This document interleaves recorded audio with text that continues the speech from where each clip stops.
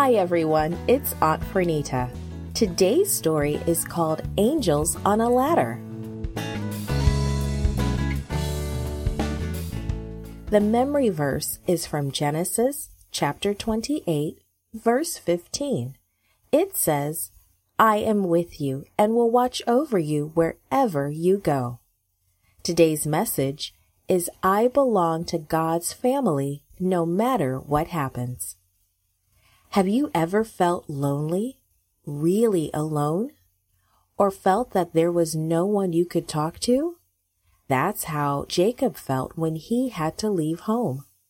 Then God shared a special time with him. After that, Jacob never felt lonely.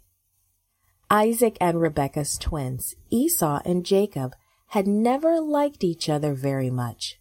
But now the situation was much worse. Jacob had tricked their father into giving him a special blessing. It was a blessing that Esau should have received.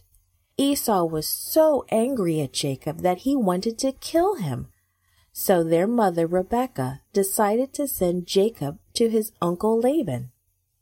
"Stay with your uncle for a while, Jacob. Give your brother time to cool his anger," she said sadly.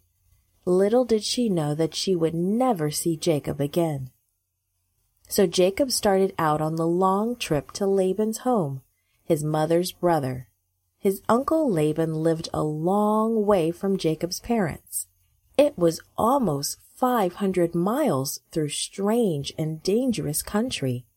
Jacob was all alone and he was frightened. He had no one to protect him from wild beasts or robbers, and he wasn't used to sleeping on the hard ground. He traveled as fast as he could. He knew he was running for his life. He knew his brother wanted to kill him. In a day or two, Jacob arrived at a special place. His grandfather, Abraham, had once built an altar there to worship God. Jacob was so tired that night, he may not have even known he was in such a special place.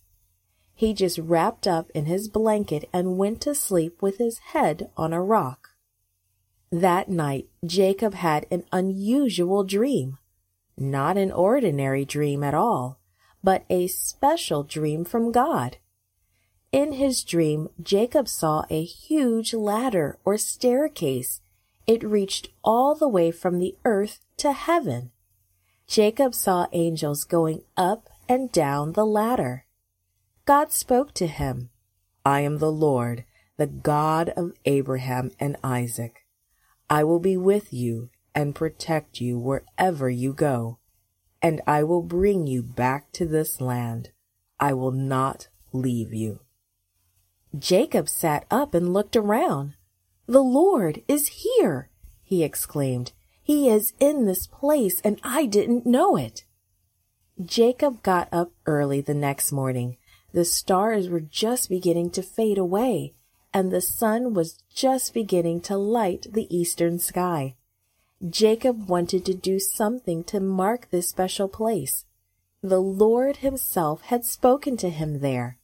So he used the stone he had used for a pillow and set it upright in the ground.